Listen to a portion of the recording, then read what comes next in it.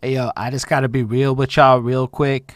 As we recorded this, I made a little blundery poo, and there's gonna be some parts of the audio that we lost over just what it is. So sorry about that in advance, and we just rolling with it. So if it gets kind of gaps missing, there's a couple parts. Sorry. Hi, everyone, and welcome to another episode of the Classic Quest podcast. My name is Holden Stefan Roy. I am your lady friend, Bonnie. And today we are going to be going through Method Man and Redman's Blackout album. And oh boy, for me at least, this is a treat. This is one of those quintessential to Holden's hip hop experience kind of albums in my history and such. So I'm real excited for it. Bonnie may not be quite as excited. Spoilers. But we're going to go through it. Big spoiler. We're going to share our honest reactions. We're going to do the thing that we do. Before we get into it, I do want to just let y'all know, if you support this stuff, you can check us out at patreon.com/BehindThatSuit. Give love that way. Also make some music. You can check that out. Links will be in description on Twitch in the future, but we're doing this live on Twitch, by the way, YouTube audience. So if you want to join the love, watch the review live, and even interact with us and shit, have your comments pop up in the video, this is the way to do it. Anyway, so just to plug that a little bit, you can check out the music over at youtube.com/BehindThatSuit or whatever. Links there, they'll be on all the right places. They're everywhere. On that note, we do want to get started, and as we normally do, contextualizing a little bit our familiarity with these artists going into this album review, as well as kind of our expectations a little bit going into this album review. So I think it's fair to start with your lady friend Bonnie, because truth is I'm going to talk a fuck ton on this one, and I'm going to say it's this kind of a review because how high? Anyway, okay, Bonnie, how do you feel about this one? I've listened to them before. I've encountered Method Man and Redman. I don't even know which album or what or anything, but I definitely know that I have listened to them before, either together or separately. I don't even know. I can't even tell you that. We have done Method Man's Tikal. Mm-hmm. We did the first Redman album, What the Album. See? We have done several Wu-Tang joints along the way. So, we've encountered them. Definitely along our journey. But So to suffice it to say, you've only encountered these names on our Classic Quest journey here. Yes, just over the last few years of doing this. And this is from September 28th, 1999. So it's, I feel like we've been doing, a few, millennium era type albums recently. So I think that that's kind of cool that we're kind of getting, that kind of era. We're checking out that kind of music. So I think that this is, on point with what we've kind of been doing recently. We didn't plan it that way, but anyways, that's it. That's my thoughts. That's how much I know of them. Fair enough. I just wanted to also mention that I am also not the biggest Wu-Tang fan, so that's what I wanted to mention. That's fair. And to keep in mind, because Wu-Tang fans can be kind of harsh, it is really a matter of taste at the end of the day. Your lady friend Bonnie is clearly objective enough to see talent where talent exists. And so the commentary that she may have is her opinions. It's my opinions. Coming into I know that they're good, but these are just my opinions. Good is an understunderstatement. Well, I got your back, fans. Trust. That's what I'm here for. Legendary artists. And, that they have made legendary music. And I'm aware of that. But it's not my taste. Necessarily. Okay. You'll see. So this is a little bit different for me. You may notice right over there.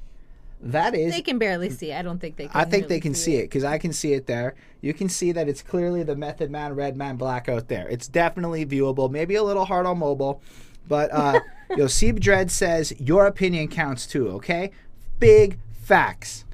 Thank you, Seeb Dreads. Thanks, Seeb. But as you can see back there, that is actually the cutout of the fucking Method Man and Redman Blackout disco. This album is a little bit special to me compared to some of the other ones we've done. See, you have these on CDs. I have Spice Girls and stuff. So again, see, this is where we're coming from. So for me, it's different. When I was a kid, and it hasn't actually come up in a long time. We haven't touched these albums in ages, honestly. Mm-hmm. But when I was young, I was maybe 12 years old, maybe 13 years old. My dad had this stack of gangster rap type shit. Just rap that maybe 12-year-old me in his mind should not have gotten a hold of. I don't know why.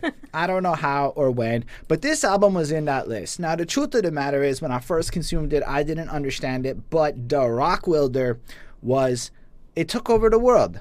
You have to have known the Rockwilder, that one track, because it's in all sorts of movies and shit. You probably would have. Okay, it's fine. I'll leave it. The Rockwilder is amazing. That's what I'm trying to say.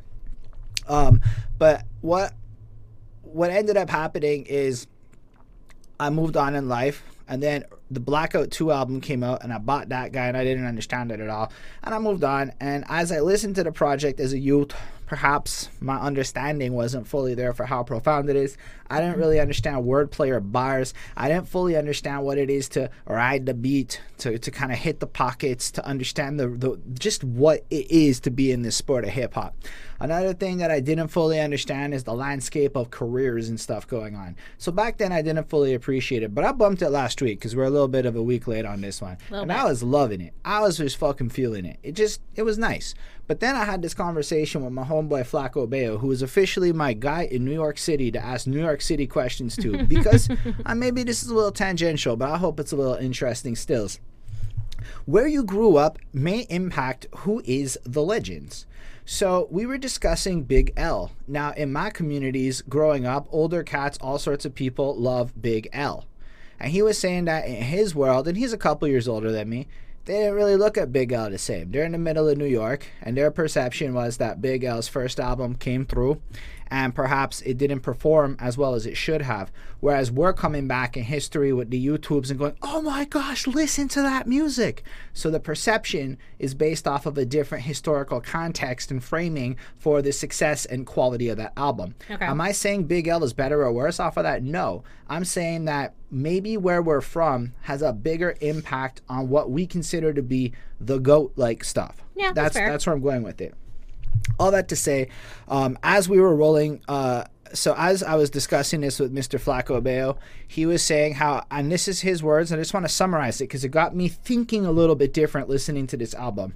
At the time, Method Man or Redman may have been in that conversation of being pitted up against each other as top dudes, whatever. They end up uniting, making this project, right? But prior to that, from what he said, Tikal by Method Man doesn't necessarily drop with the same level of hype and success that people would have expected. He called it a 4.5 on 5, not the 5 on 5 classic. Okay. And then Tikal 2000 Judgment Day failed to follow up with maybe the same level of grandeur he was hoping for. So at that, you had Method Man coming at this particular project, bringing his A-game pen. And again, this is Mr. Flaco Bayo's the way he put it, but at the same time, when you listen to a lot of these tracks, you could argue Redman kind of stands out a lot more next to Method Man on many of these tracks. And we're going to go through that, and we'll give our opinions track by track, which ones we feel or whatever as we do this.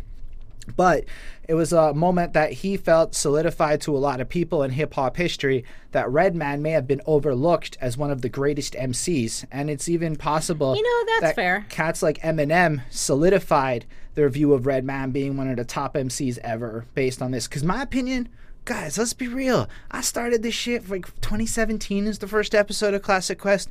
We're all like kind of looking back, right? So I just thought that was a fascinating point of view to be able to have that counterbalance of what it was like looking at this album as it got released. So anybody out there, anybody that is watching this after the fact, Seeb Dread, I love it, you're right here. He says Redman is more hyper on all the tracks, and that's something we're going to get into.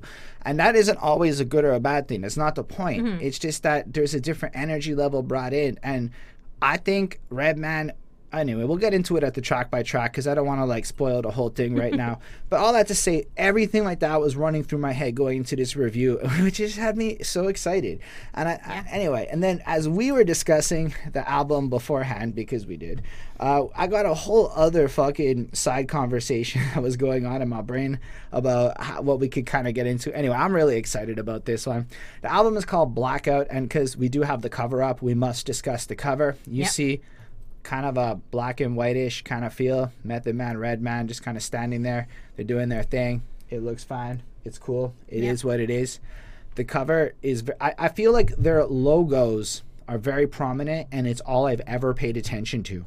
I have never bothered to look down before actually this cover where I see their hands up and stuff now. Interesting. I still don't care that much about the rest of the cover, to be completely real with you. Yeah. But I love the logo placement, because even looking at it now on this feed, you basically see this fucking pop-out Method Man Redman. It just pops out at you with the way the white looks. I fucking love it. You can even see it kind of vaguely over there in the small. Like, that is a well-designed fucking logo ahead of its time, in my opinion. It understood what it was trying to do, prominence, who it was, and then they're almost less. It's almost like they're less relevant than the brands that they represent.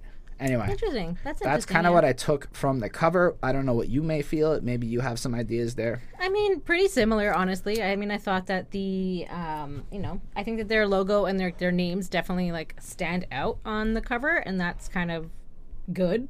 Otherwise it's just like these, both the guys, and they're sort of like bandanaed up on their faces, and they're giving, hand signs.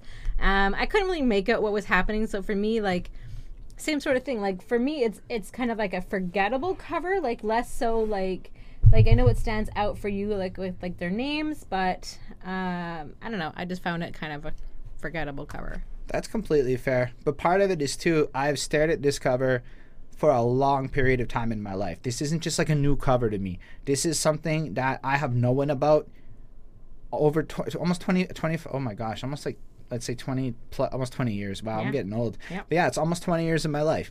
Anyway, we still have all of the album to talk to, and we are going to get through it track by track. Move into it, and we're going to start with a special joint. You know what I'm saying? Okay, she doesn't even want to take it. Rude. Question is, Bonnie, how do you feel about the introduction to this little project here? Well, it's a good intro. It just, something tells me that, a lot of weed smoking will be happening on this album. You kind of get that right away. It's like smooth and like kind of like has like a funky beat, and sort of feels like you've like fallen into like this like world that's like, I don't know, that's their world, I guess. I don't know, like this crazy, goofy... Is it really just their world? Well, you know what I mean? Like, I just feel like, but like you're on like this journey with them. Like it's like you're with them. I don't know. It just sounds interesting. It definitely, and it starts off sort of like with like a Cheech and Chong sort of skit. So I like that, like that's sort of playing into like the whole weed smoking, thing. And then Redman drives away to get like to the audience that's like waiting for them. So it's sort of like, I don't know, like they're just high and hanging out, and they're like, oh shit, yeah, we got a show to start, like kind of thing going on. So I like it. I thought it was very fun. It was nice. I gave this one a 4.5 on 5. What do you think? First of all, I think production is a huge part of this project, and I think that there was a lot of effort put into creating the right spacey energy, because this is the beginning of a problem I had with the entire album. I love the music and the way that these guys sound on top of the music almost more than I give a fuck about anything they're saying. So yes, when my brain focuses again and I start paying attention to what they're saying, it's actually rewarding. But I think that they captured and tapped into this modern vibe shit in a way that is way ahead of its time. Because, like, think about it. Do you want to get high? Like, the way he sings it, the way he accentuates it, the way it rides over. You may as well lay some auto-tune on it and call it a melodic vibe today, honestly, for the level of effect and ease of listening I find that I have on it, for the accessibility it gives me. Plus, that's some Cheech and Chong, right? Like, he's kind of pulling back to Up and Smoke, which is a pretty funny thing, and I think it's cool that they're tapped into the cultural references of the stoner culture at the time, but it's almost like saying, this is who this album is for. I don't give a fuck if you don't like it. It's like almost using these cues to communicate to their people what's up. I also like when he's like, I've got a joint I've been saving here for a special occasion, right? Because you got the double entendre of the idea of a joint being a musical track and the idea of a joint being marijuana. Mm-hmm. So it's just fucking fun. I really enjoy it. I also like the fact that even Method Man comes in with that To the East, Driver to the East. I didn't know that, but it's actually a reference to the X-Clan's first album, To the East Backwards, right? Mm. So the fact that in the first track, not only are they coming through and creating this airy atmospheric feel, they're also including like kind of callbacks to other things and kind of showing and paying homage to the influences and whatnot. I just really enjoyed it. Also, by the way, this is protected by the red, and instead of being the more African colors of the red, black, and green, it's the red, the track, and Tikal with the key. And that I thought was cool, right? Because I believe it's referencing the track as in the music, the red, Redman, and Tikal as in, the tracks connect to each other in the sense that, like, the way one track ends, the very first split second is like the last second of the last track kind of thing, right? So it's connected in that regard. But yo, think about it from the other point of view. You have Redman busting through with the keys and just yo, like they were just too fucking stoned, and at the very last minute the beat had to drop, like they were making everybody fucking hold up and shit. I thought that was really, really amazing. Then you get into the fucking lyrics. Now, I'm gonna be real with y'all. This shit is some bars for days type shit. It's grandiosity. It's just fucking fun and flavorful. But I feel like they stay true to themselves. They really just come through with this style and flair. So I'm gonna be real. If you're not into bars, so if your perception of dope content is concise storytelling and very clear thematic elements and things like that, you're gonna probably be like, yo, this is the same thing in every song. But it's not. It's really not. I see it as Redman and Method Man on every single fucking track are laying down their best efforts to like outperform each other with the illest fucking flows, the illest fucking words, the illest whatever, right? But at the same time, portraying their styles, their brands, like, yo, it's Funk Talk, where the weed at, bitch. That's how he starts it. That's where it's like, yo, that's what it is. That's where my brain's at. I speak backwards down a one way from cops. See that shit?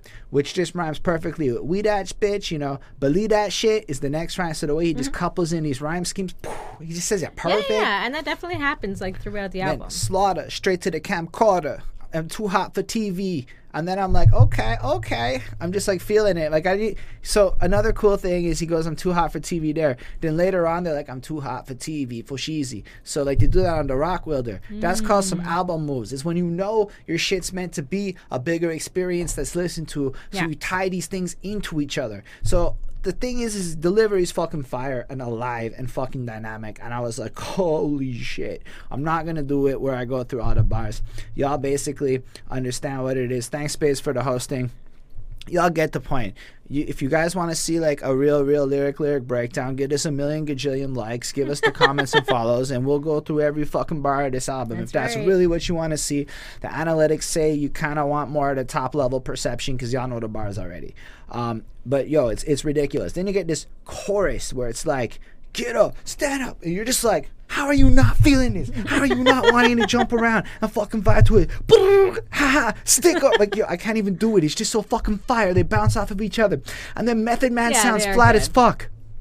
I want to give it to Method Man on this one because, yo, he's smooth and he's whatever. But this may be one of the weakest performance Method Man delivers on the album, is unfortunately my feelings on this one. And it's not a bad performance. I want to make this clear for all the people out there.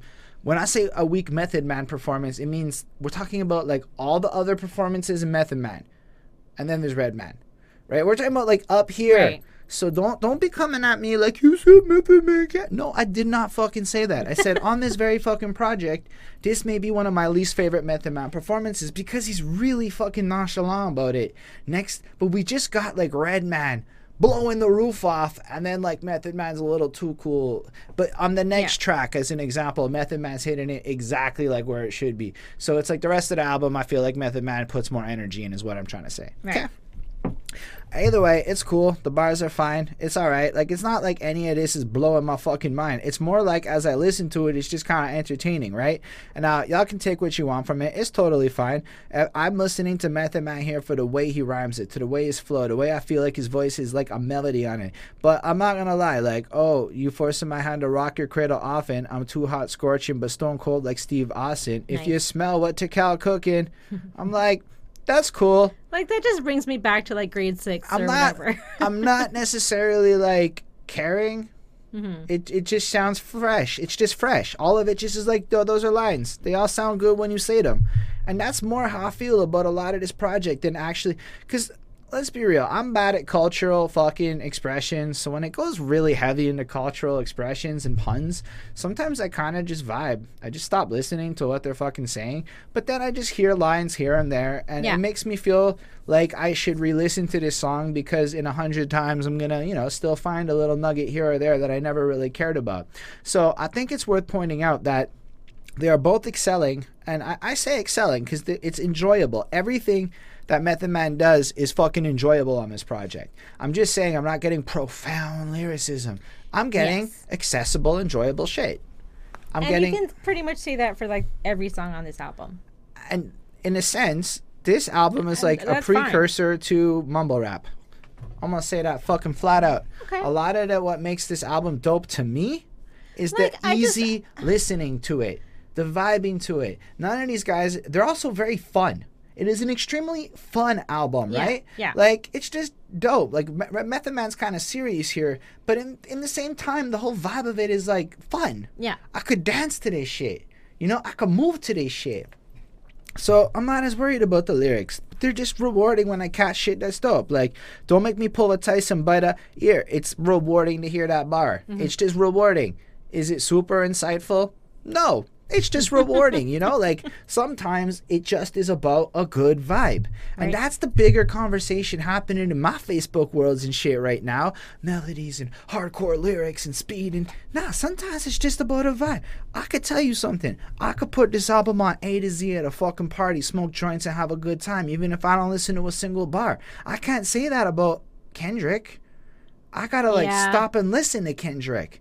There's I also too, I think that there's a difference. Like, if we're talking about Kendrick, like, I want to hear what he's saying. Like, he is going to say something that's going to, like, impact me. It's going to make a difference. It's going to tell me a story or something, or motivate me, whatever Kendrick does. But, like, this is just like, you're high and maybe you're missing some of what he's saying, and that's okay, because he's just like, whatever, just chill, enjoy yourself, blah, but blah, if we blah. go back to the technical side of it, if you catch some of his lines, that's okay. They're so in the pocket.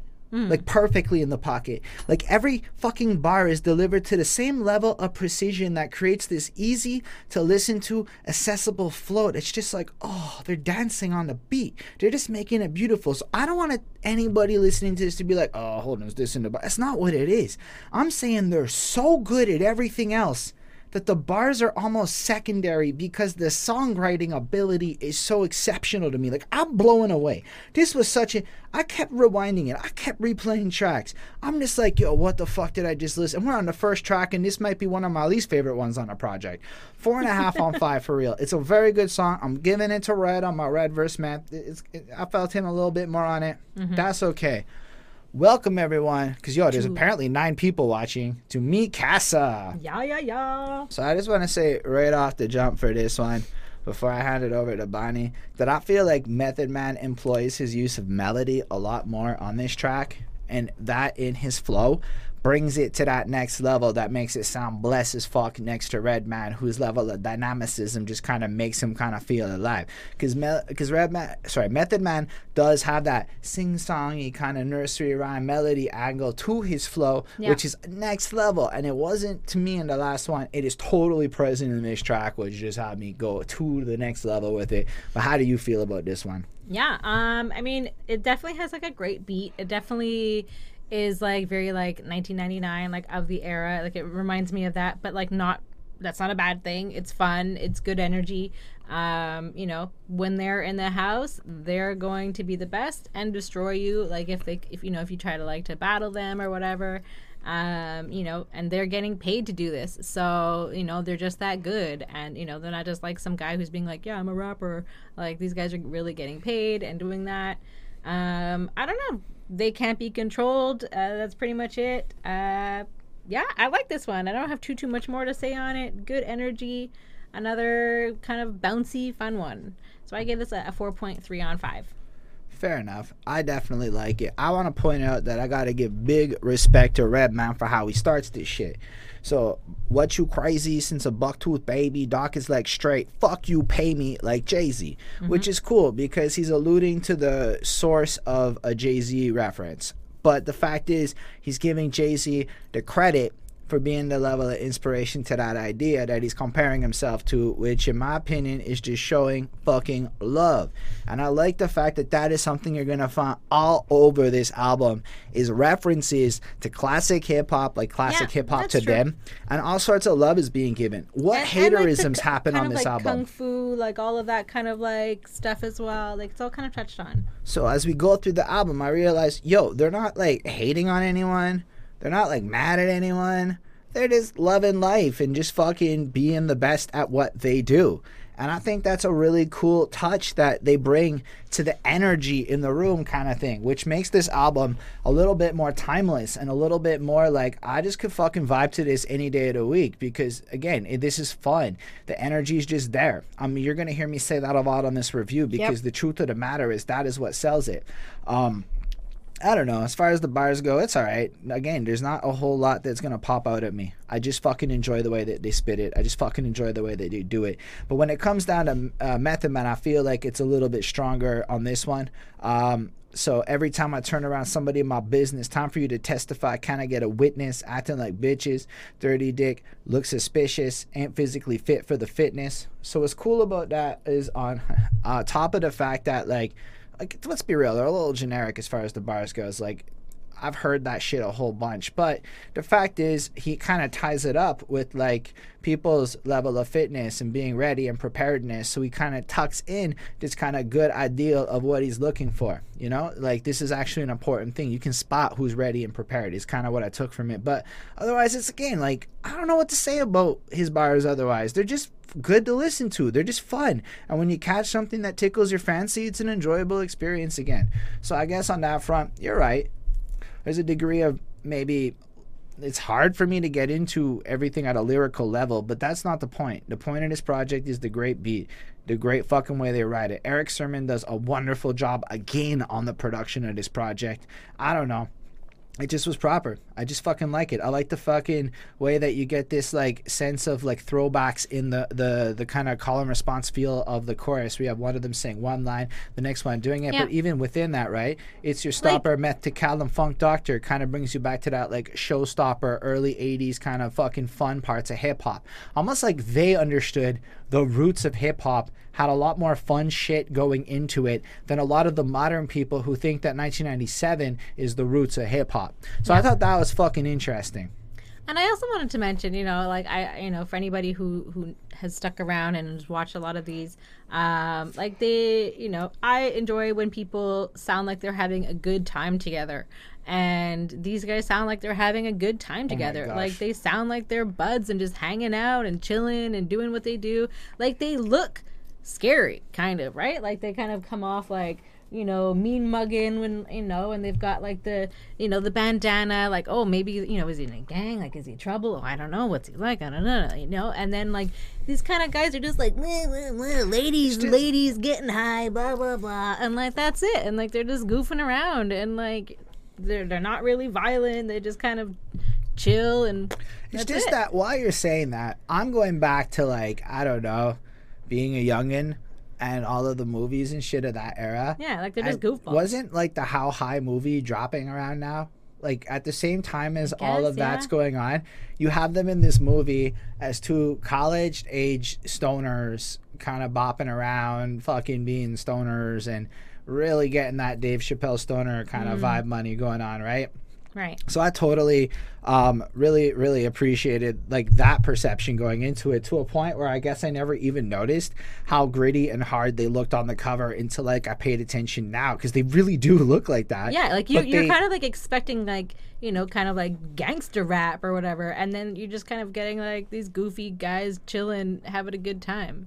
I don't know, and I think that's honestly kind of cool that they can fuck with your expectations like that. But I guess for me, I was just expecting stoner shit like the whole way through, goofery. Yeah. But not in like a comically bad way, but just these guys have a sense of humor, but they'll also knock you out if you happen to fuck with them, is what I get from them. Because I do believe both these men could definitely harm my person if I were to, be annoying or whatever around them. But at the same time, if I just showed up and I'm like, yo, check it out, want to chill? Yeah. They want to get high too, so I get it. We like relate on that level and shit.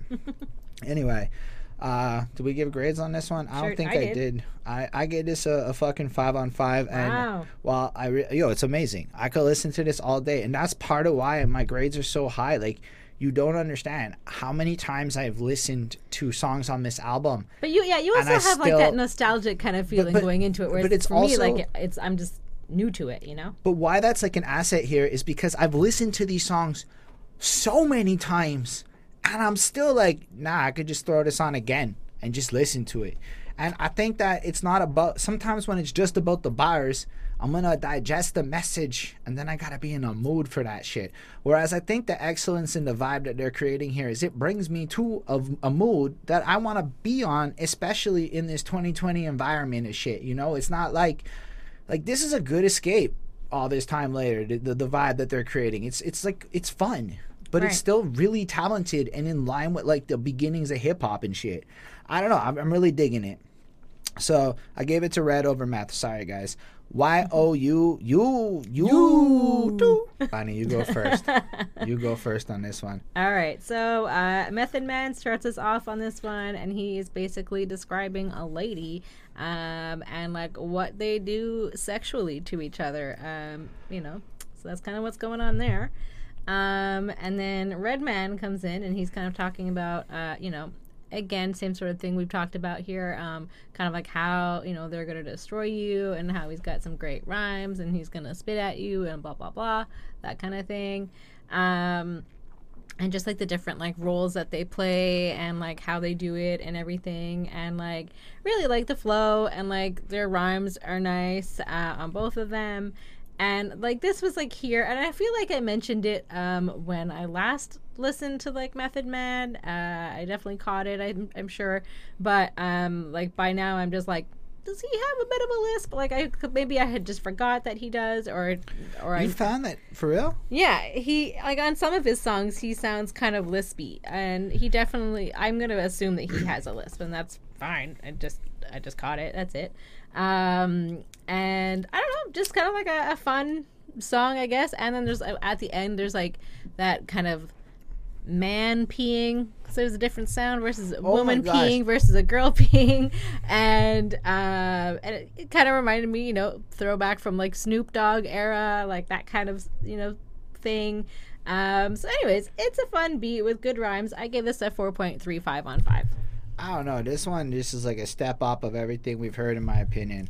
I hear this shit, and I'm basically like, that beat, it just makes you want to move. It just makes you want to like turn up, right? It just taps into that ethereal turn up energy.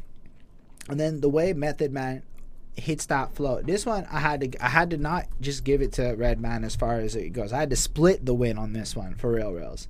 So for me, Method Man owns this type of kind of flow, and he's just bouncing, and he just sounds so airy, and he sounds so confident, and with the subject matter being a little more about the ladies and shit, he just felt so smooth and suave. And like, I don't know, currently there's this fucking dude on YouTube that has like the deepest voice ever, and all the girls hear it and they swoon for him and shit, and he made like a fucking song on TikTok about like hate fucking chicks, and like, it blew the fuck up. Why? Because people like that deep voice kind of shit. Like, I don't know, they just are into it. So the way Method Man hits that smooth shit, I'm like, I get it. And this type of vibe. But then I'm like, at the same time, his delivery doesn't necessarily have the same level of life that just to put out Liddy Bros is up in here and said Riz is the only Wu-Tang member with a list. Hold on, I'm looking up right this moment to see if he has a lisp, and there seems to be debate on this, but he is actually, it's like, so this is the search thing and people have it, and he's in like a list of like people. Who's the best rapper with a lisp? Method Man, Eric Sermon, or G-Rap? Like, so I guess like this is a thing, but I think it's maybe just like the internet said it's a thing. I don't know, but it gives it does make your point. The fact is, you're not the only human who came to this connection. There's a few songs where you kind of hear his like I can't even describe what it is that he does, but he does it. But then, like, anyway, I really just liked it. I like the way he goes, pushing your panic button when I'm stuck in all of a sudden baby conducted, and then that BBC, oh girl, you nasty. Like, I just really fucking like that part. I don't know, it just felt right. Again, like, this is just vibing. Like, I would throw this on when I want to feel like I'm gonna go get laid. That's the Right. vibe it's giving me right now, Okay. and it's hitting it proper. Now, I just, for Redman, love the energy and stuff, but I feel like he struggled more to sound smooth on this one than on the slower flows he was doing. And I noticed that next to, because Okay. Method Man on this one, it's just like clean and pristine to me. And then Redman is very clear, but like I felt like it wasn't as smooth as maybe the other ones that I heard on this project. On the other hand, I just fucking like the way Redman says everything on it. It just sounds fucking fire for me to listen to. It's super enjoyable. Again, I'm in the same part where the bars like, yo, I get it on popping, docking, locking your doors, glocking my drawers, socking your mouth with a torn stocking wrapped around a noggin. It's cool to listen to. I don't know what the fuck I can say about that would bring anything to it. It's Yeah. just fucking good to listen to, and it has that same effect that I've been getting on the whole project where, yo, at the end of the day, the lyrics are good in terms of entertaining me. And I think I can't go beyond that. This is fucking entertaining as shit. But it's more the way they technically do it. The way they drop that chorus. The way it gives you that fucking call and response. You can picture almost every one of these tracks at the fucking stadium level almost, fucking with the crowd interactions. Maybe not the stadium, because I don't know. I don't see a lot of stadiums doing hip-hop, right? At least the bigger, smaller end of crowd level, fucking a couple thousand people just bobbing to it, low-end level. Fucking, it would just be great at all crowd sizes. And I think that's really fucking cool. So it's not just the fact that they're good rappers. It's the fact that they make it so easy to listen to them regardless of the fact of what they're saying. And I think the fact that they plug it with dope-ass entertaining like content is fucking fun. So again, I'm left with another 5 on 5 on this track. I don't know what else I could say about it. It's just fucking great. I don't know. The last part though, where they're going to take a pee, the real truth of the matter is I had to pee real bad last night when I was listening to it. And it made me have to go to the washroom. So just be advised, folks. If your bladder is full, this song's gonna get you. And if you're an old man like me, you're gonna have to go to a bathroom. Is all I'm trying to say. Is what this song does. I didn't even check the music videos one time. It is what it is. I'm not that big into music videos. Sorry. I don't remember them from back in the day. That told me I was like, whatever. I kind of remember the Rock Wilder one. Either way, we're gonna move on with this project because I believe we've given grades. I just want to be courteous. Yeah. 4 seasons, everyone. Not the landscaping company. So, yo, everyone, straight up, this is what happened. Last night, we're bumping the album, and Bonnie, with all the fucking sincerity in the world, hits me up at And this I had part. already listened to this album. Is that Ja Rule? He kind of sounds like Ja Rule. And I'm like, I just wasn't you know, paying like, attention to kind what of he like was this playing. is some Ja Rule clone that's there. I kind of articulated it bad, but she was implying. And then I'm like, yo, it's just Ja Rule. Oh, Ja Rule. I don't know. Like, Yeah. I don't want to talk any shade on Ja Rule. I don't know enough about him. He's very distinct, that's for sure. But like, I just remember in high school that everybody goofed on him because he Him and threw the Ashanti. murder into like everything to a point of excess, and it meant nothing to anybody in my little 13-year-old classes and shit. So everyone just kind of spent all their time making remember- fun of that. I remember But- my boyfriend when he was like, well, I was 14, I guess, and my boyfriend thought he was going to be a rapper. Different guy. And What do you mean, thought? he tried. I don't know. He tried to be a rapper. And he had like, oh, I can't even remember, like Blaze, was Johnny Blaze. Like he had like that whole like ensemble of Johnny Blaze, and he thought he was Ja Rule. He thought he was so cool. He wasn't. But anyways, I mean, yeah, that it just reminds me of like being like 13, 14. I don't know. Just reminds me of a younger age when I hear Ja Rule. And what do you think of this song? I mean, really, it's another nice beat. It's, you know, again, same sort of thing, you know, that they're going to destroy you in rap battles and, like, we'll take the prize money and we'll win. And we've got LL Cool J on this one, and he sounds kind of, like, tough. Like, he sounds surprisingly tough. And, yeah, like I said, you know, Ja Rule, he's there, and he's kind of talking about, you know, tough gangsters and, like, and I find that these songs are good, but I find myself kind of lacking anything really much to say about them because they're all sort of like the same with like lots of nice bars. Fair enough. So I give this a 4.4 on 5. First of all, we got an excellent bar I can comment on from Mr. Redman. He starts us off. It's pretty great. But I really liked when he's like, I'm a Dolo, you a Polo. I'm a Uptown shopper, you a Soho. And I thought that was fascinating, right? Because especially in this day and age when it comes down to like the fashion choices of people, it's almost like Redman is like, yo, I'm downplaying wealth and shit. I'm just kind of shopping a little thrifty, trying to stay a little anonymous, a little bit of hidden shit. And I was like, that's fucking cool. And I like it when people drop that kind of mentality in, because that's personally my vibe. Like, look, I'm all into opulence and wealth a little bit more now that I have a little bit more stacks up in my life. I'm not going to lie. I foresee myself flossing in ways a younger me would be kind of ashamed of. But I don't know. I liked it. I liked the way he presented himself, true to himself with it. Then LL Cool J comes on. And, I mean, I'm not, like, as well versed on LL Cool J as I can be, as I should be. But that's a hard fucking verse, right? Like, it's just fucking power. Like, he just fucking, like, comes in. Like, I'm like, what? Like, are you when still he wearing goes, your Kangol? Like, what's going on? I knew my longevity confuse ya. Big paper game. Come on, run into these flames. Recognize the power of the Royal King James, right? And that almost has, like, this extra biblical fucking proportions, because you picture the King James version of the Bible with that, and the power of his shit. And I feel like, yo... And then you think about it, like, I mean, he's fucking got that lasting power. He really is that shit. And at that point in his career, I mean, he's in, what, his second decade and shit? Yeah. It's just totally fire. It's just like, but I also felt like, yo, he just went on. Like, he's like, yo, I'm the fucking legend here. I'm taking twice as long as everybody else. And I thought it was really good, though, because, I mean, you listen to it, and it's a little bit kind of, like, strong. But at what point does it get kind of bad? It doesn't. It just fucking gets whatever. Then I like how he brings up Giuliani. Like, you know, again, adding in a little bit of politically like in tune bars here and there. Like, yeah, what's going on? Just to kind of show you should be aware of it. And maybe even if you're not knowing it, you're going to Google who he is. I mean, I'm pretty sure the whole world's aware of who he is now. He's kind of a... I mean, not the whole world. I mean, after Borat, I think even the people who wouldn't have cared now. Anyway, that guy's so fucking weird. Like, when you look at it from like, I don't know. I'm not from New York, so what the fuck do I know? I mean, he started off good, and then he just kind of... I don't know, got weird. Like, I just remember how, like, in 2002, everybody fucking praised him, back up where I'm from, and, like, everybody, like, I don't know, now it's, you know, Borat just came out, so it's just fucking, it's a weird name, it's just a weird name.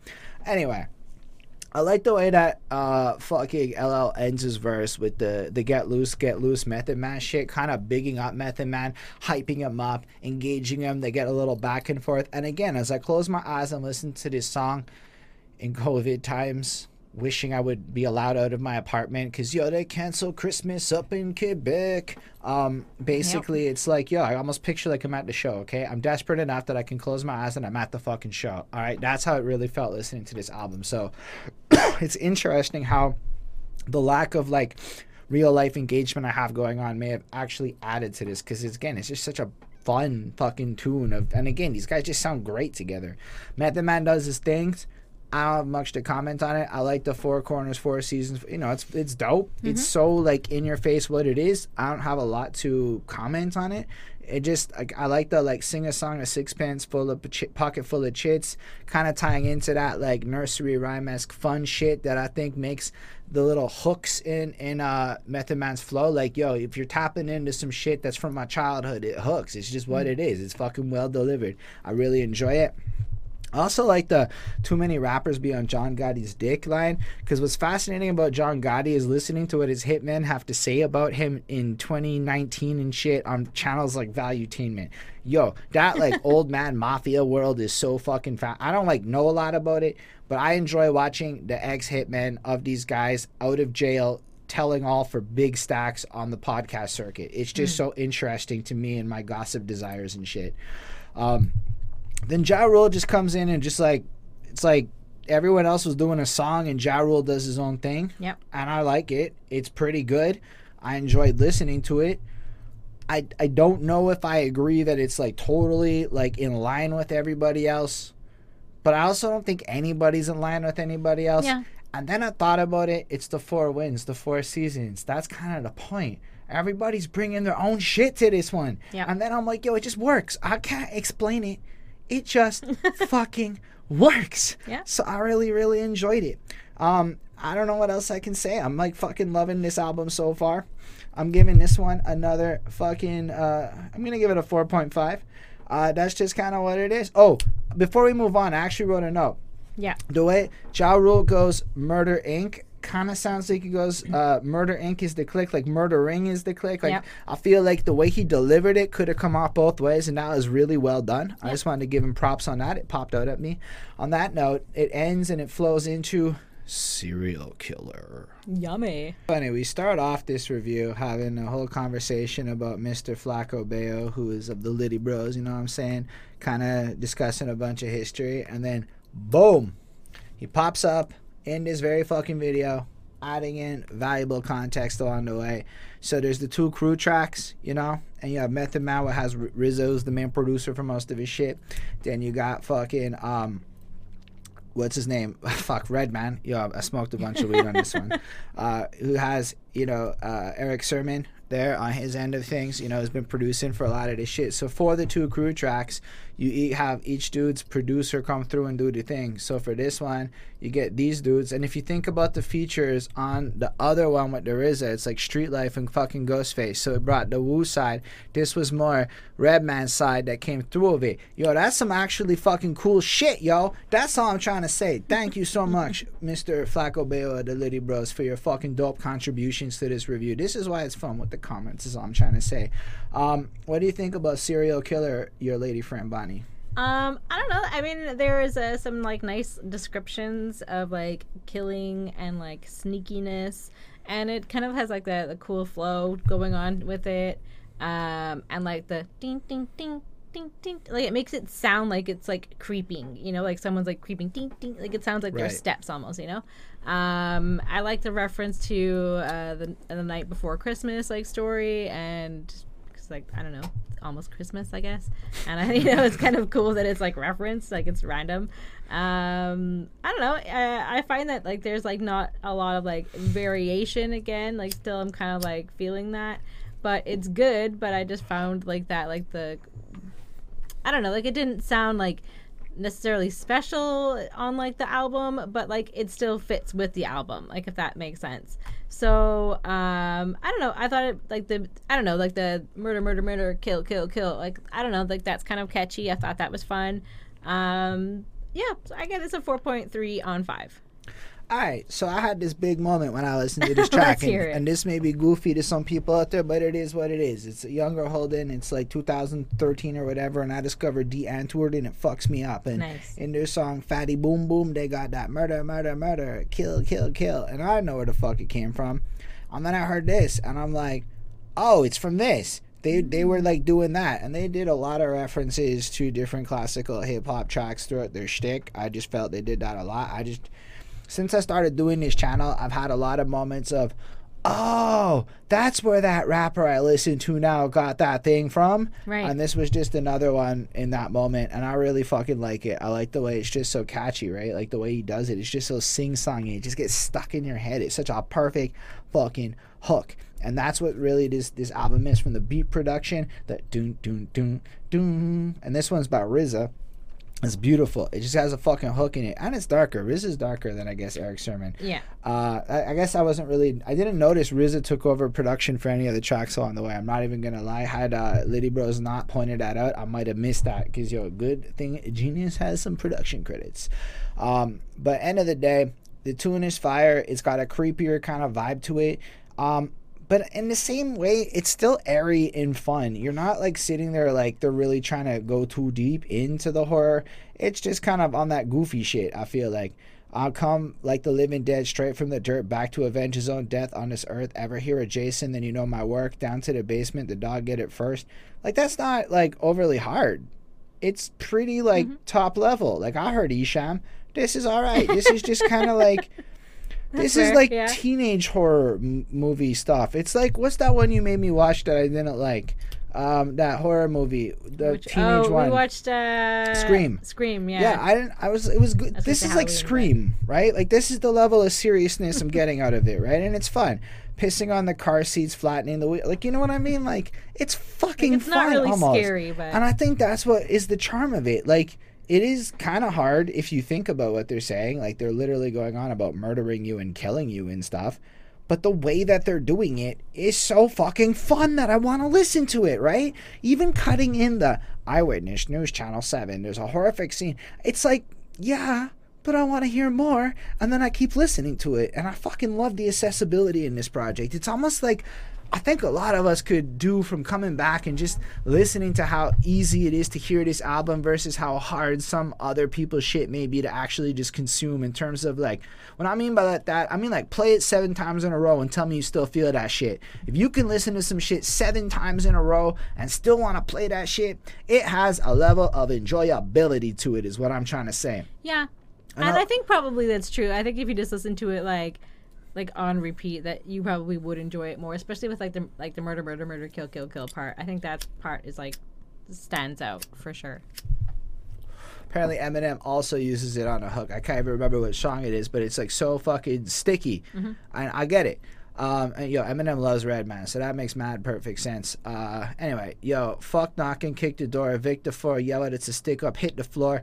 For me, Redman, it's like that kind of shit, the way he makes stuff rhyme. I don't know, I just enjoy the way he puts words together in that regard. If you enjoy that kind of thing, you hear the instrument nature of his voice, and it's fucking fire to listen to. If you don't like it, I can't convince you that, like, him saying, you fish cake, stay lipping off, did your mama name you, or Mrs. Pot, like, you either like the fact that he says shit or you don't like the fact that, and I think he's delightful. I don't actually know what the fuck those bars are, but my point is even without knowing what that means, hearing him say it, the way he delivers it with the level of energy he brings to, I used to be kind of like, I think this kind of way about this kind of thing when I did these reviews. Y'all clicking the fuck off unless I have this level of passion and energy in the voice. And that's the facts of this shit. So the fact is, I think Redman even reminds me that you have to be animated when you're doing your shit. And that's so fucking cool with it. Not to say that it's fake. It's like it's okay to be enthusiastic. Yeah. And that's what I like a lot. Anyway, it's just enjoyable. Like Tybo, Five Flows, Lizard, Centipede, Snake, I'm a killer. I don't know. It's just fucking fun.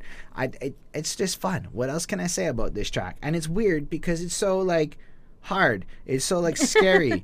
But it's fun. I don't know. It leads me to the kind of mix like that. End of the day, rather than going through all the fucking lines of the rest of the song, y'all get the point. I think it's brilliant. I think is to argue they have managed to make every track its own unique experience as we go through it, right? And I just want to take away from the idea that these all just sound the same. Nah, there is a similarities because it's a fucking album with a degree of conceptual sonic experience. But, like, listen, we move past some fun and now we're getting a little more serious, whatever. Yep. And then, I don't know. Okay, I gave it a 4.5. All right? Yep. And then we explode into one of the greatest songs of all fucking time. Let us listen to this, The Rockwilder. I didn't even think about this till just now. I'm sitting there, and the first thing that you gotta pay attention to is this song is huge. When I say huge, I mean Trump's hands huge. I don't know what the fuck that means. But, like, the fact is, almost everyone I know loves this song. I mean, old people love this song. I mean, young people love this song. I mean, who doesn't love this fucking song? But let's think about this song at a marketing fucking front, right? As a precursor to modern day singles, attention spans and shit, and all of that. Of this entire album, I can assure you, The Rockwilder made it to every playlist. It can be squeezed onto many CDs. Think about it from like an 80-minute capacity. You only had that much time on it. You're making your homemade playlist. You have 3 minutes left. Most tracks aren't going to fit. The Rockwilder's going to fit. And I didn't even realize it is 2 minutes and 16 seconds. It is basically fucking shorter than Old Town Road. Okay? Well, the remix version, not the original. But, you look at this trend of 2-minute songs popping and people loop them. And let's say you love it you can just loop that again because of all the shit I've been saying about how easy they are to listen to and flows and this, that. The production on this one is pristine to a level that is above and beyond, in my opinion, the rest of this album in terms of pop listenability. Yep. And it's not necessarily the beat per se, it is partly, but it's also the entire package of the production is in this more polished, pop-friendly way than almost everything else on this project. Not to say that the rest of the project wasn't it, but it's almost like everybody knew this one was really worth spending an extra couple of dollars on terms of making it, is at least what I felt about it. Yeah. Especially like those, like the first, 30 seconds of the song, like... Yo, and Liddy Bros good. just brought up a good point because, it's produced by Rockwilder. Yep. And it's called The Rockwilder. Yep. So from a marketing front, they're giving big love to the producer off the jump. And let's be real, to this day, giving love to the producer is still not as cool as it maybe should be. Yep. But all I'm saying is from a marketability, even regardless of song quality, there are so many things about this that's fucking dope. Everyone could learn this song. I don't think people understand how much people like to sing along to shit, right? And this song has many sing-alongable parts, right? So here's an example. Even if you can't rap or whatever, you could jump in and just do fuck your lifestyle. Even if you want to be cool because you're with your boy's able to spit it, you have your part on that first verse where you can jump in. And then there's the part at the end where they both do the part where they're fucking going back to, what is it, the Cypress Hill track, where that's what they're citing there, the sipping on the 40 sawed-off shotgun. Oh. That's that Cypress Hill one. I think it's track 2 or 3 off the first album. Anyway, they fucking do a direct grip on that and make it fucking fire in their own style. Okay. And then the thing is you can't maybe rap, but everybody can go sawed-off shotgun, head on a pump, sipping on a 40, smoking on a blunt, bust my gun, red and meth didn't jump. Everybody knows that part, right? The whole fucking world knows that shit. I mean, I don't, but yeah, You I will. don't count in this conversation. I will. You don't count in this conversation because you just didn't want to learn it. Okay, you're just like me. No, this is amazing, fucking beautiful shit happening here right now. Is what I'm saying. Still, I think that it is one of the most marketably every fucking lyric is basically a hook worth hearing. Is it again insightful? Whatever. No, it's just fucking stupid fun to listen to. Yeah. And you can throw this on basically next to modern shit and it'll probably work on most playlists. You could throw this on classic shit and it'll work. Yep. It's gonna sound real good next to Party Up. I mean, what can I say? The Rockwilder, Party Up, you put those two in a row, dog, I'm wedding dancing. That's what I'm trying to say right now. I digress. The Rockwilder should be played at my wedding should that ever go down in life because you know what it is. It's just a very powerful tune. I gave it a 6 on 5. Okay, I don't care. Wow. This is in probably my top 10 favorite songs in history just for how much I love life when I hear this tune. Okay? Wow. Not many songs make me love life more to the level that since I'm 12. This is since I'm 12 years old, right? Yeah, this song makes me feel that hype, great. Yeah. Anyway, that's all I got to say about the Rockwilder. Yeah. I mean, this song is what it is, right? They're giving credit to the producer and the producer is kind of showing off and it's awesome. And that's why it's aptly titled, The Rockwilder. Or am I saying that right? Wilder? I just said the Rockwilder. I don't know if I've ever said it right, to be real with you. So yeah, I mean, and Method Man and Redman just sound like they're having a lot of fun together and enjoying each other's company, not in the gay sense in any way, but I mean that's cool if that's you. But yeah, anyways, so that's what it is, and they just sound fun, and that's coming off, it just sounds like it's just so much fun. This is just for me, I just this is what boys sound like when they're hanging out together. It's just like a fun loving song between guy friends just goofing around, just having a good time and just listening to music and just laughing and getting high and doing what they do. And it's really just more of the same in terms of what they have been talking about. They kind of also talk about killing it at verses and stuff like that, so kind of more on line of what they've talked about. So for me, like, okay, I haven't grown up listening to this song, so I suppose it's a different. I'm not giving it a 6 on 5, but it's definitely like a hype beat, and yeah, it's pretty awesome, especially like the intro. So awesome job, to Rockwilder. So I give it a 4.7, and I feel like if I listen to it more, because you know it is a new experience for me, I feel like that would probably go up to a 5. I'm just gonna have to say that your grade is wrong on this one, and we'll have to agree to disagree, and that's fine. It doesn't make you right.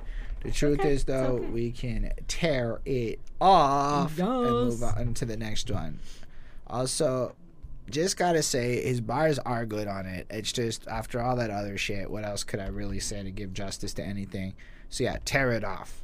Now, I don't know.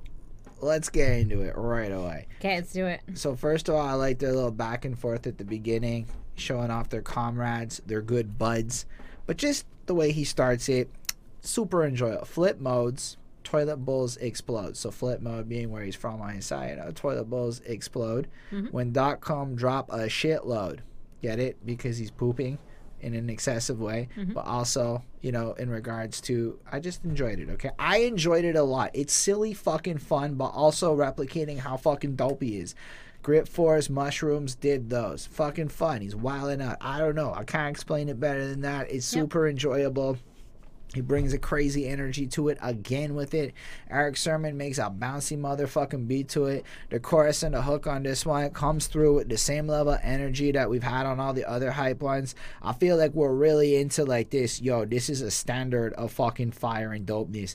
At this part of the album, I'm sitting there going, I don't know that I can comment a lot of insightful new shit as we go through the remaining tracks on this.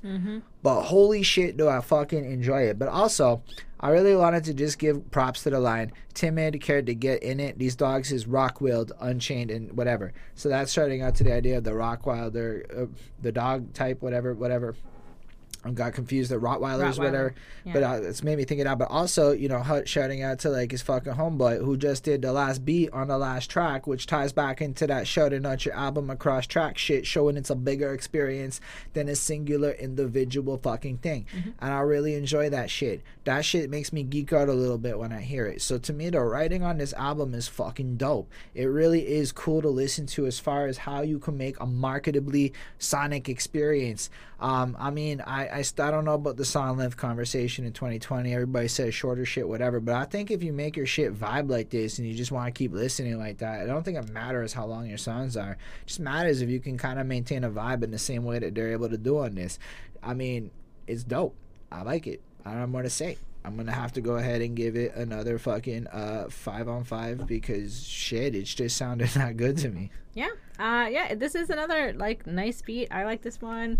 I like the barking and like the ad-libs that's like happening in the beat. I thought that was fun. Yeah, I mean, it's another hype song with like a strong, you know, flows and lyrics, and you don't want to fuck with them and like that kind of same old story. But it's good. So I give this one a 4.6 on 5. I just want to add that there's two ways to go about you don't want to fuck with me.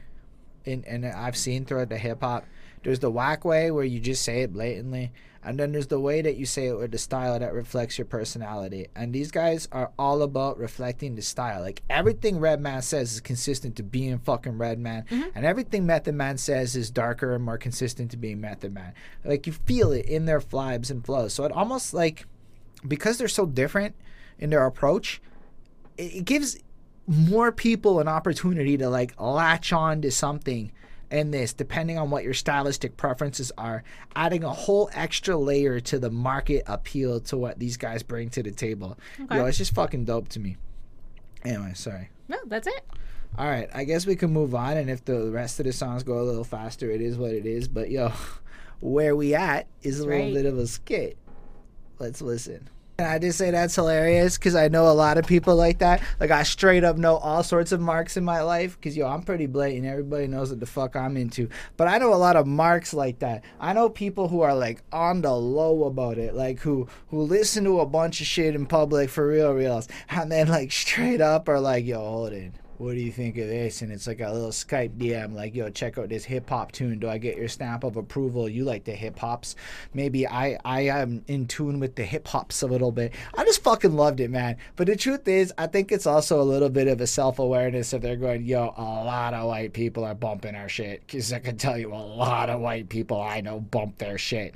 And I think that's fucking hilarious. The self-awareness that comes into this tune while also being so self-aware about the kind of fan that they probably have also, and then doing a fun interlude that I bet a bunch of high people, it just went way the fuck over their head. I loved this one a lot. I thought it was one of the best motherfucking interludes on this that I've heard, really, because of what they pulled off with it. And I think it just goes to show they're fucking smart and they knew exactly, like it just makes me feel like they made this album knowing who would buy it and knowing how it would perform.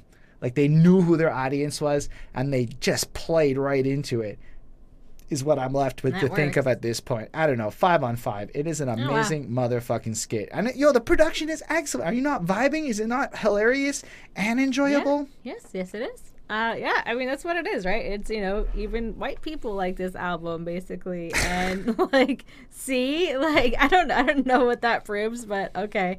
Everything I just said. Yeah, exactly. And, I don't know. It's funny, and it's like the same sort of, intro. I think it's the same white guy or whatever.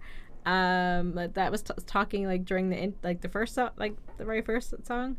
And then they talk about, side 2, so I guess, maybe this came out on cassettes, even though it was 1999, and I would think that it would come out on a CD, but or I don't know, whatever. Well, cassettes were still being sold back then, so even if CDs were out, you still would have produced it as a cassette. I've seen cassettes for everything that came out in that era.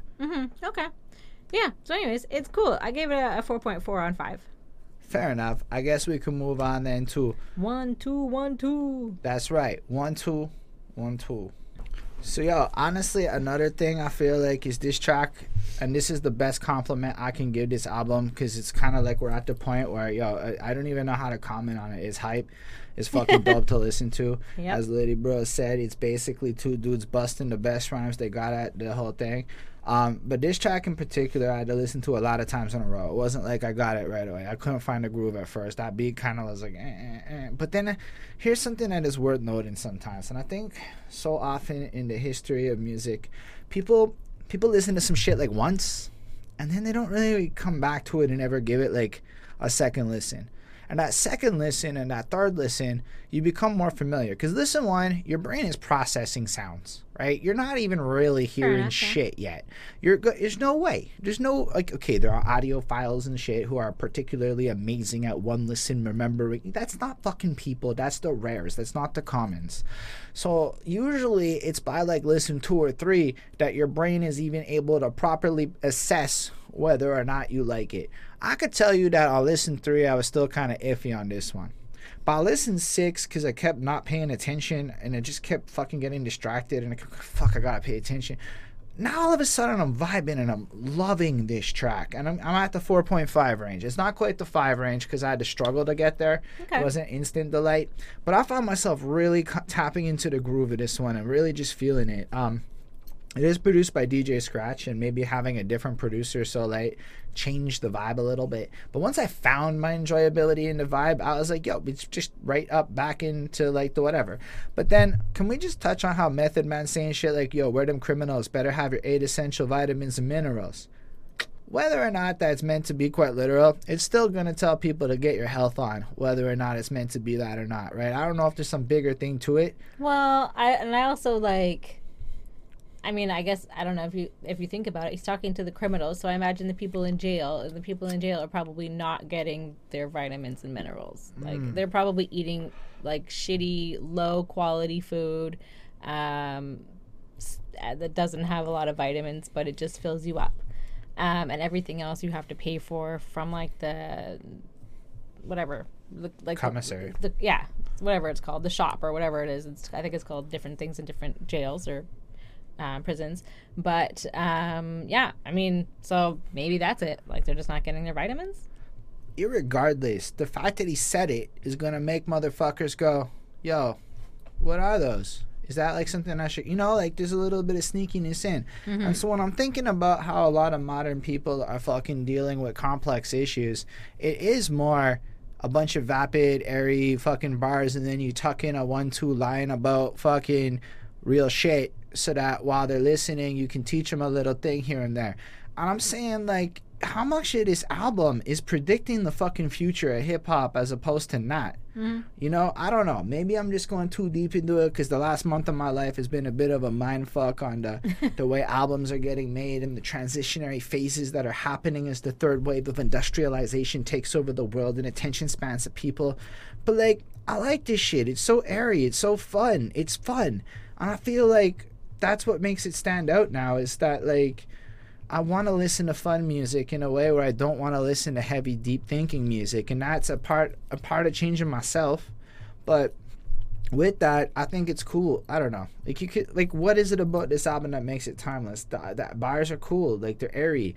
There's nothing negative going on here. Even if it's dated, they know that you're gonna tap into that nostalgia because it's just fun shits. Rats can only afford Chuck E. Cheese.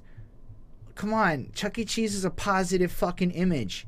It's not negative imagery. This is a really, like, smart album in a way that is a little more commercial than, say, not. I don't know. I really like that side of it. Okay. And I think it's cool that the marketing geek in me gets to enjoy these little moments, too. It's just fun. I don't know. It's just fun. I'm just where it is with it. I don't have anything more to say about this at this point. Okay. This is the first one that definitely kind of sounds like 1999. Like, it just kind of like has that particular style or whatever it was they were all doing. And like, Red even says a line about like Y2K, so he's kind of like touching on like, the coming future. And I like the scratching in it, thanks to DJ Scratch. So appropriately named. I don't know. It just, it has good energy, but, more about the same sort of thing. And they spit fun bars and ends with like a thunderstorm and like a radio station DJ. So it's kind of what's going on there. So I give this one a 4.25. Cool. Let us move on then on our pursuit and journey through this album as we discuss the Mad Crew. All right, Bonnie, what do you think about this tune? So this one is kind of like funky and like kind of bouncy, and it makes me like feel like I'm like walking down the street with like big baggy jeans and like really deep pockets and like with my hat backwards and just kind of like strolling and being super cool, and like I don't know why I have to do that a whole bunch, but like I just feel like laid back and I don't know, just kind of like doing that, and I don't know, it's just kind of like chill in that sense. And I don't know, he says like some funky lines like, can get you pregnant with their fingers. They talk about that a lot. Like, well, not a lot. They've mentioned that a few times, like finger fucking, I guess. And like, they're like a mad crew and they have everyone that they need in their group, and they, they're like, this cool group or whatever. And there was like one line that was like highlighted on Genius. Clinton is the prez. I still voted for Shirley Chisholm. So I found out that she was the first like African American woman in Congress and the first black presidential candidate. So I thought that was pretty cool. Like, I'm learning things here. So I thought that was, cool. Good to know. And I think this one is sort of also about supporting your fellow brothers and sisters, and and like that will help make like them like more of like a madder crew, just by like helping and like raising people up and like doing good for others and like supporting your own people and just kind of like doing that kind of thing. And and like supporting like the people that you want to see like representing you, like kind of that like side of things as well. And I don't know, it's kind of like a cool thing to think about, and it just kind of ends with like this kind of nice concert clip, essentially. So I give this a 4.3 on 5. It was pretty good. Fair enough. I enjoyed the back and forth. I think that's a big highlight to the beginning of this track, right? Because you got the two of them on it, and we haven't seen like a whole verse feel. Like we get that, you know, we push weights with Ice Cube's in a cup, America's Most Wanted, which is so cool, right? Because Ice Cube's in a cup and then America's Most Wanted, giving fucking shout outs to such an amazing album and such an amazing influence. Yeah. Police Pin It Up. But if we think about pushing weight, the police are going to come at you because we take that in a whole different context. So I might be running a contest about a song called Lose Weight, and if you choose to take that kind of weight is your meaning, I'm totally okay with that. I digress. I just like the back and forth. I think it's fucking dope. I really just think that not a million billion rappers can pull off the kind of back and forth they do so seamlessly. And they do it in such a way where it just makes it super engaging. It makes you just want to keep listening to it. I really like that about it. Otherwise, I don't have the whole much more to add to it. It's just fucking dope. They just kind of hard. They're just kind of excited. They just kind of bounce off each other really well, bring that energy, keep the vibe going, and all the different things we've said. So instead of boring y'all, because honestly, I don't want to be that guy, and I know that if you're watching this deep, you've been watching the whole fucking review type thing. So we're just gonna kind of, I guess, speed it up a bit. I give it another 4.5. I think the outro was pretty fucking funny. Right, like the other thing about this track is that I started writing. I heard the beat, I heard the vibe, and it was one of those tunes that just made me pick up my fucking thing, and I wrote like a good 8 bars just listening to it, and it slowed me down in my review process, and I just kept listening to it. So again, like 5-6 times in a row, it just is engrossing. They understand hooks. I think that's the big takeaway from this review, is that hooks are important, and that hooks transcend just the fucking rappers and the idea of just being a chorus.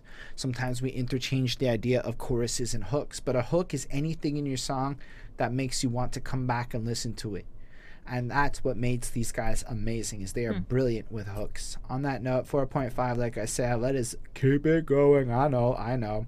We're going to listen to the other posse cut now, the one that RZA produced. It's called Run for Cover. I mean, it kind of is what it is at this point. We get, honestly, another brilliant posse cut. It's enjoyable. Yep. I think it's cool that Street Life is there. Street Life is Method Man's dude to this day. Right? Okay. Method Man drops an album, you're going to see the man's name all over that project. So I think it shows a lot of love and respect to Method Man that he does that. That's Ghostface cool. Killah, I mean, come on, it's obviously. Ghostface Killah. Yep. He just sounds delightful. I like the fact that RZA does the production. I like the fact that this album has the elements of both of their squads that came on through, and it just gives everybody a chance to come through and make it happen. What do you think of this one?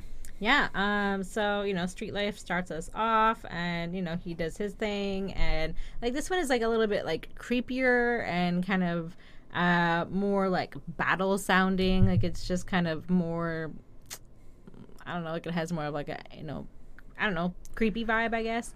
I liked Redman's rhyme scheme on his verse. You know, they all kind of have, like, one verse, basically, and it's cool, and just sort of, like, another tough, badass group song, basically. So I don't know, it was fine. I gave it a 4 on 5. So I really enjoyed it, like I said, but I do need to point out this one fucking bar that we need to stop and talk about. Which one? A young Method Man. Yo, this ain't your granddaddy music. It's hip-hop. That bar did not age well, guys, because when I listen to this hip-hop, I go, this is my granddaddy's music. Like, straight up, this is granddaddy music. That golden era hip-hop, these guys in their 50s and shit are now young granddads. A lot of we're talking like normal askest, most whatever life trajectory you fucking ended up on. Like, if we have a kid, my parents are in their 50s. Yeah. So that is just granddad music now. That's what's cool about that line. It made him so, like, fucking, I even posted, like, said Method Man now in grandfather age. And so it's fucking funny to me. True. But I also love the idea because it ties into a bigger conversation about the direction of hip-hop. This music is accessible, dope, and fun. But honestly, would it hit the same way in 2020 when it came out? No, of course not. This album would not. That's why Method Man's Meth Lab Station 2 didn't sound anything fucking like this, because it wouldn't hit the same way. The truth is, hip-hop is for the youth. And if the youth decided that hip-hop is going to go melodic, what the fuck are us old men going to do, you know? This ain't your granddaddy's music. It's hip-hop. It's a youthful, passionate thing. And I think Meth tapped into that proper with that line. It's one of my favorite fucking bars. I think Ghost comes through. He's fucking proper. Don't get me wrong.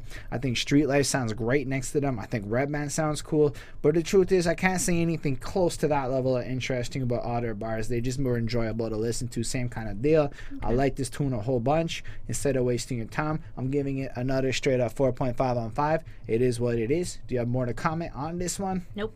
Let's move on to the question. Is the rights in whatever particular sample that didn't get cleared for the digital era over label politics? Because keep in mind, it could be that at some point or another, the people involved in the camps, like that, you know, Missy Elliott's camp, Jarrell's camp, everybody's camp, or I think it's Jarrell. I don't know who it was. I don't remember who it is. Sorry about that. With other different camps involved in making the song were friends when the song came out, and then all this time later, they're not even friends later on. You know, like.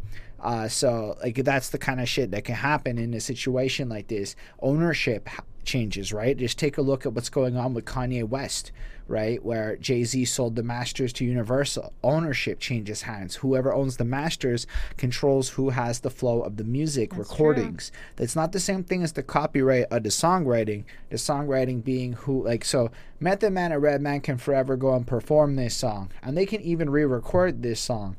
But the owner, let's say, whoever owns the masters of this particular recording would be different. So they sampled somebody's particular recording. And that's the thing that's owned that has the whole question of whether or not. Anyway, it gets kind of complicated like that, but I think it's super fascinating stills because the song's really dope. But at the same time, I felt it was a little bit less dope. It is, like, it's good, but, like, maybe it's because I had to go through this whole effort of going onto YouTube and it pulled me out of the album experience. And maybe a little bit part of it.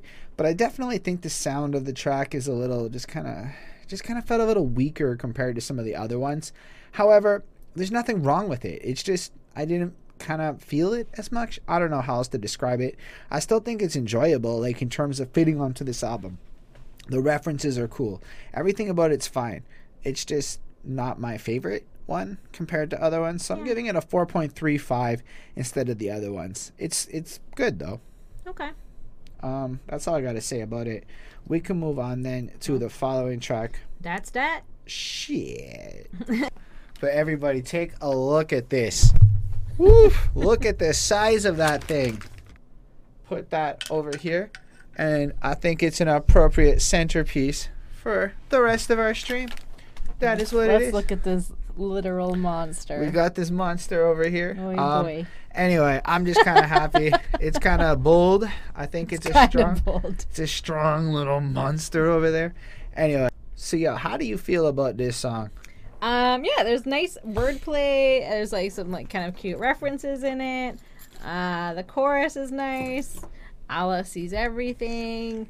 It's kind of talking about that, and that if you mess with one, then you're gonna mess with both of them or all of them.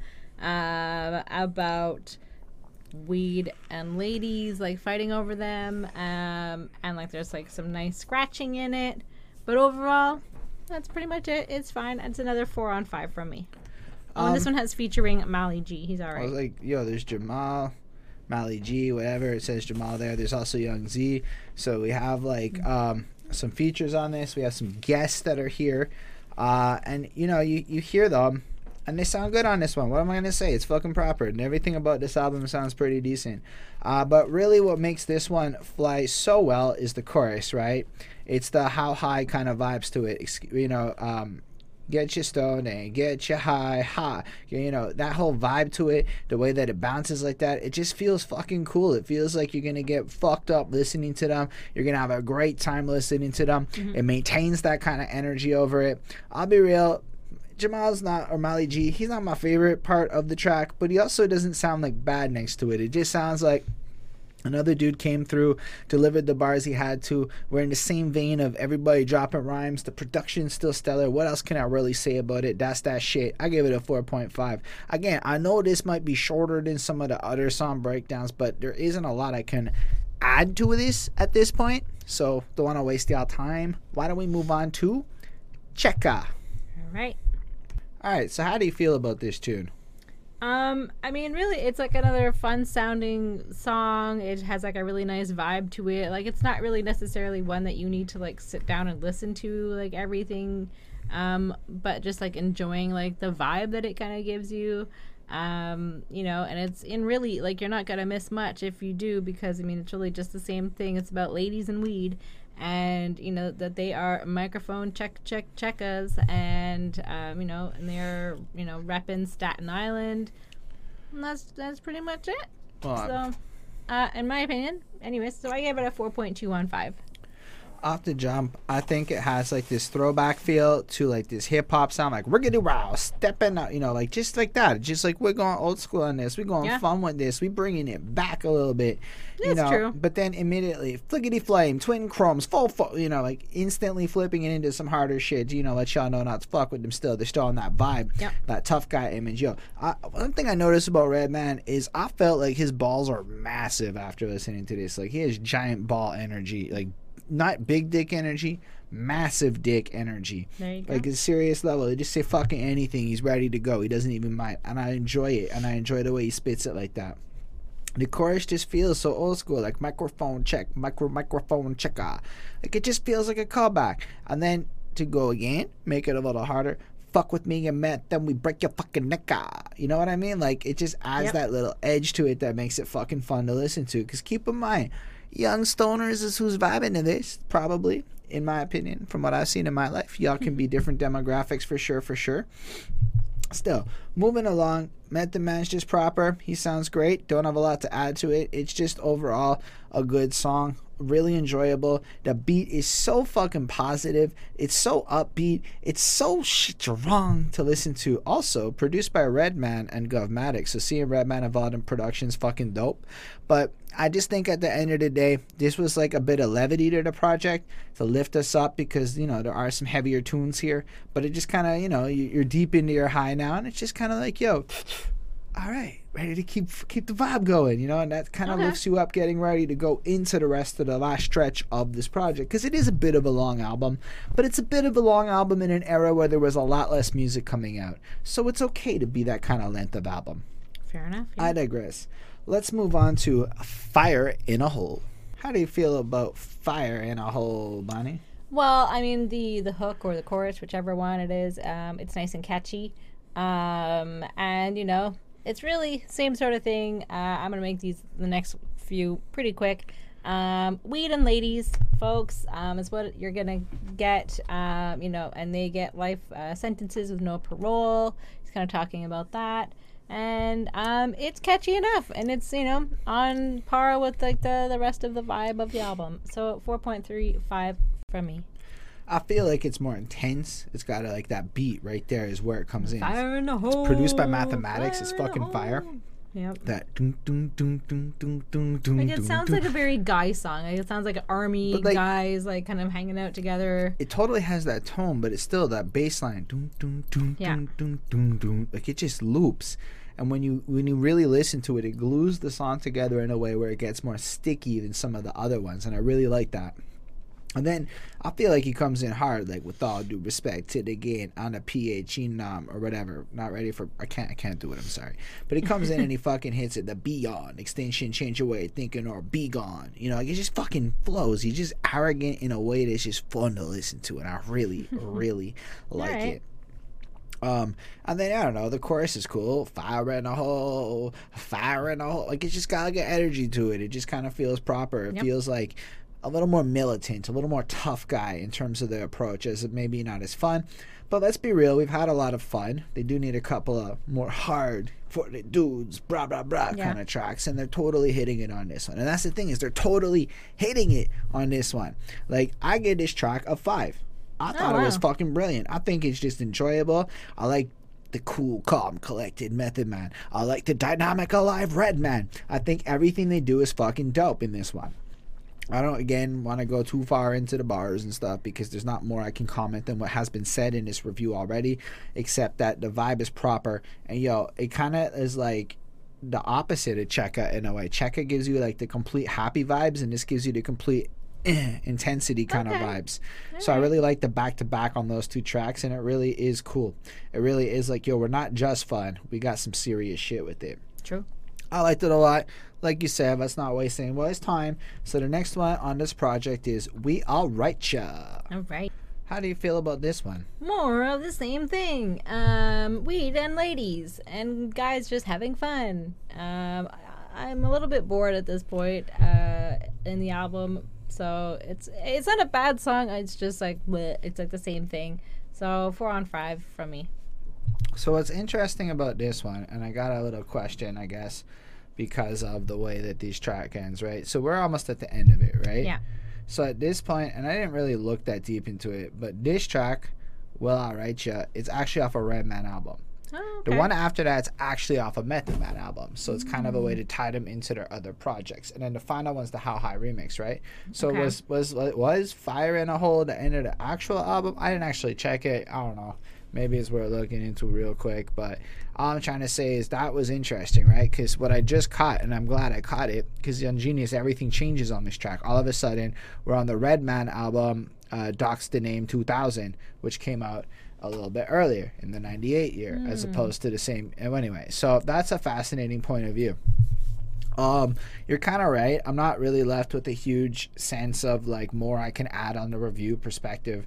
I enjoyed listening to it, but I do think the marketing strategy is super fascinating, right? Because even with like the modern day like era of releasing music, think about the tie-in capabilities, right? So let's say me and my boy Chris Chrome proceed to make a project together, right? And he Yep. puts me on his shit, I put him on my shit.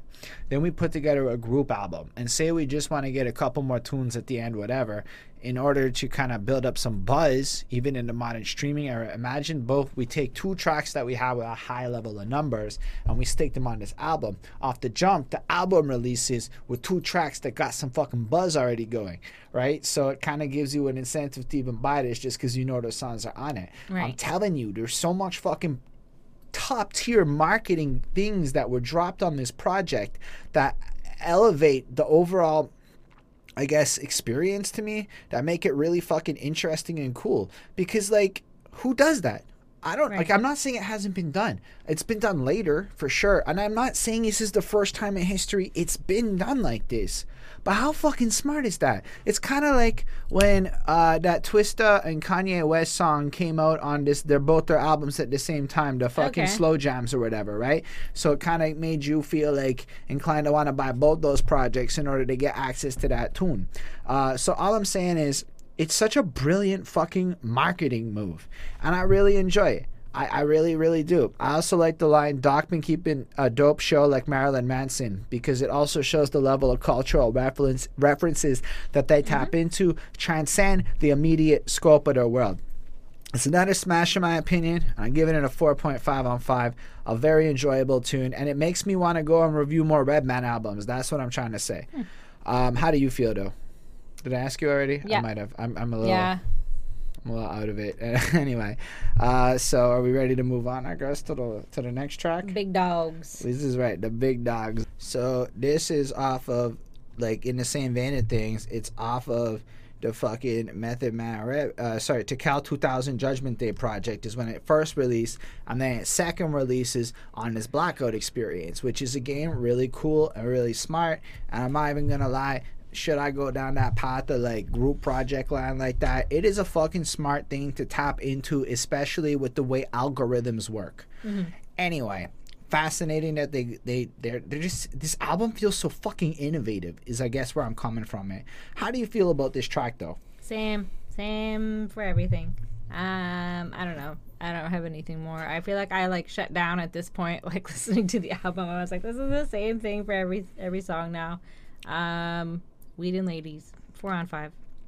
I took it a little more serious. I'm not gonna lie to you. I listened to it, but I had a lot of trouble getting into this one, and it's a little heavy on like the nursery feel, like diggity down, we reservoir dogs, you puppy chow chow, got my mittens and the kitten licking it now. I mean, I don't know.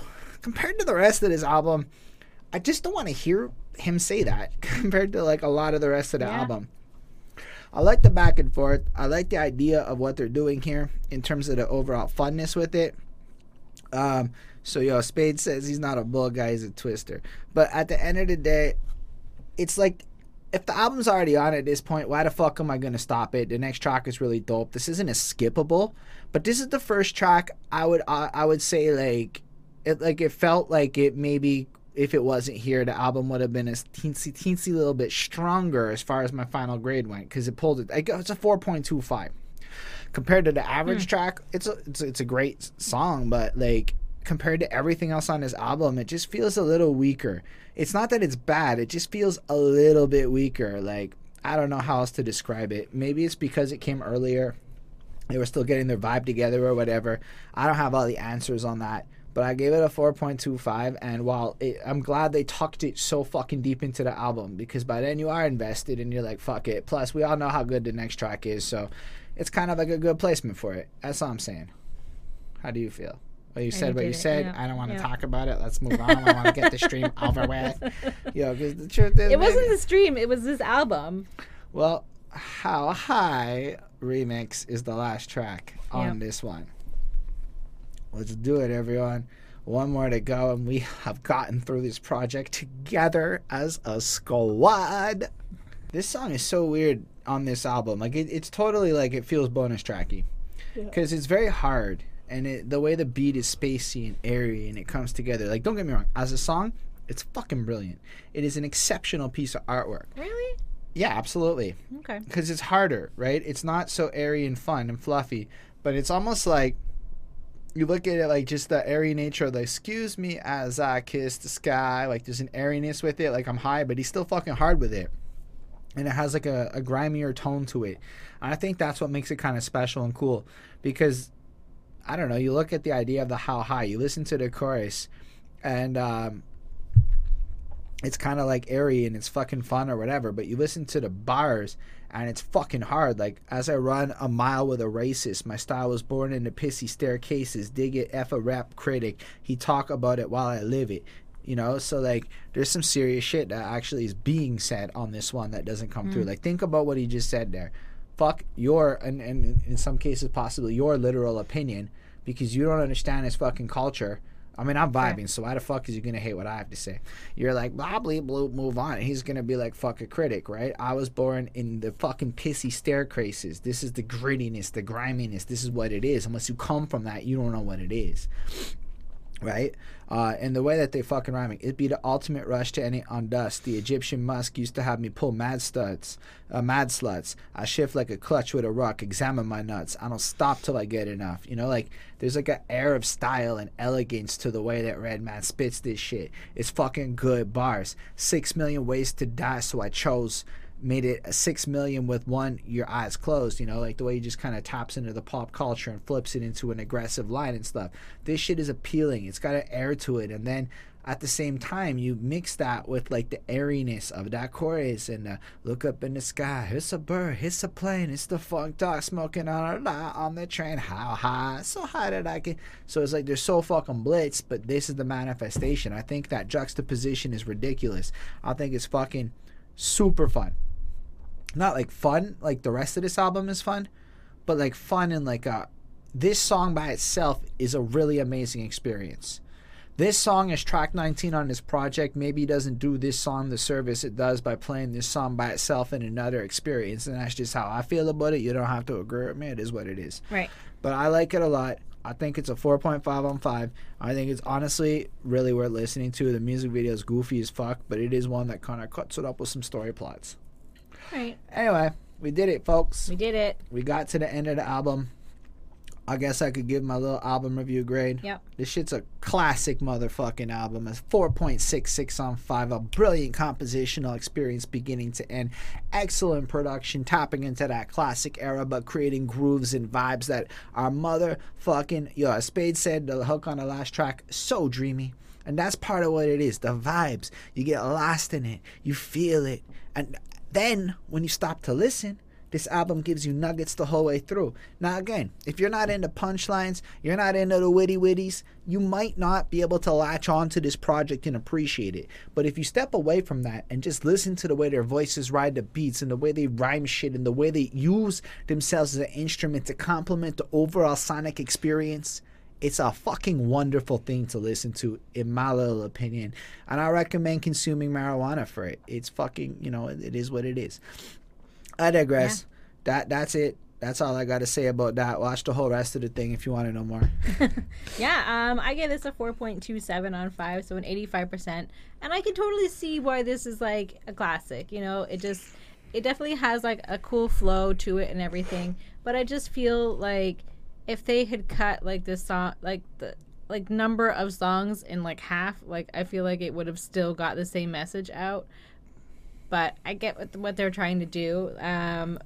But for me, like, it just kind of felt like it was too much of the same. Like, there was really, like, it's very consistent.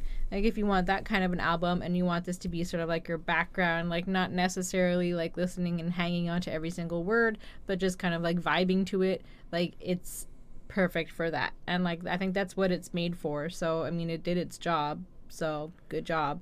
But, like, it's not one that I would necessarily throw on. You know what I mean? That's why I'm here, to let y'all know it's a masterpiece. Thank y'all for watching. Your opinion is honestly valid. I'm just having fun with you. Special thanks to everybody who watched it. I appreciate y'all. Feel free to leave comments letting us know what you thought about anything. Definitely like the video if you did on the YouTubes and follows and subscribes and all that shit, depending on your platform. I don't know. We on all the things now. Special thanks to the patrons: Ismail Gadamsi, Chris Prada, Jonathan Barnes, DJ Black Hurricane, Linda Williams, and Scribble. They're dope. Support what we do. If you're down to support the cause, patreon.com/behindthatsuit. It is what it is. Anyway, I make music myself. You can feel free to check that out. Links in the description. On that note, we do appreciate all of y'all. It's been a rush. Live long and prosper, everyone. Peace, guys.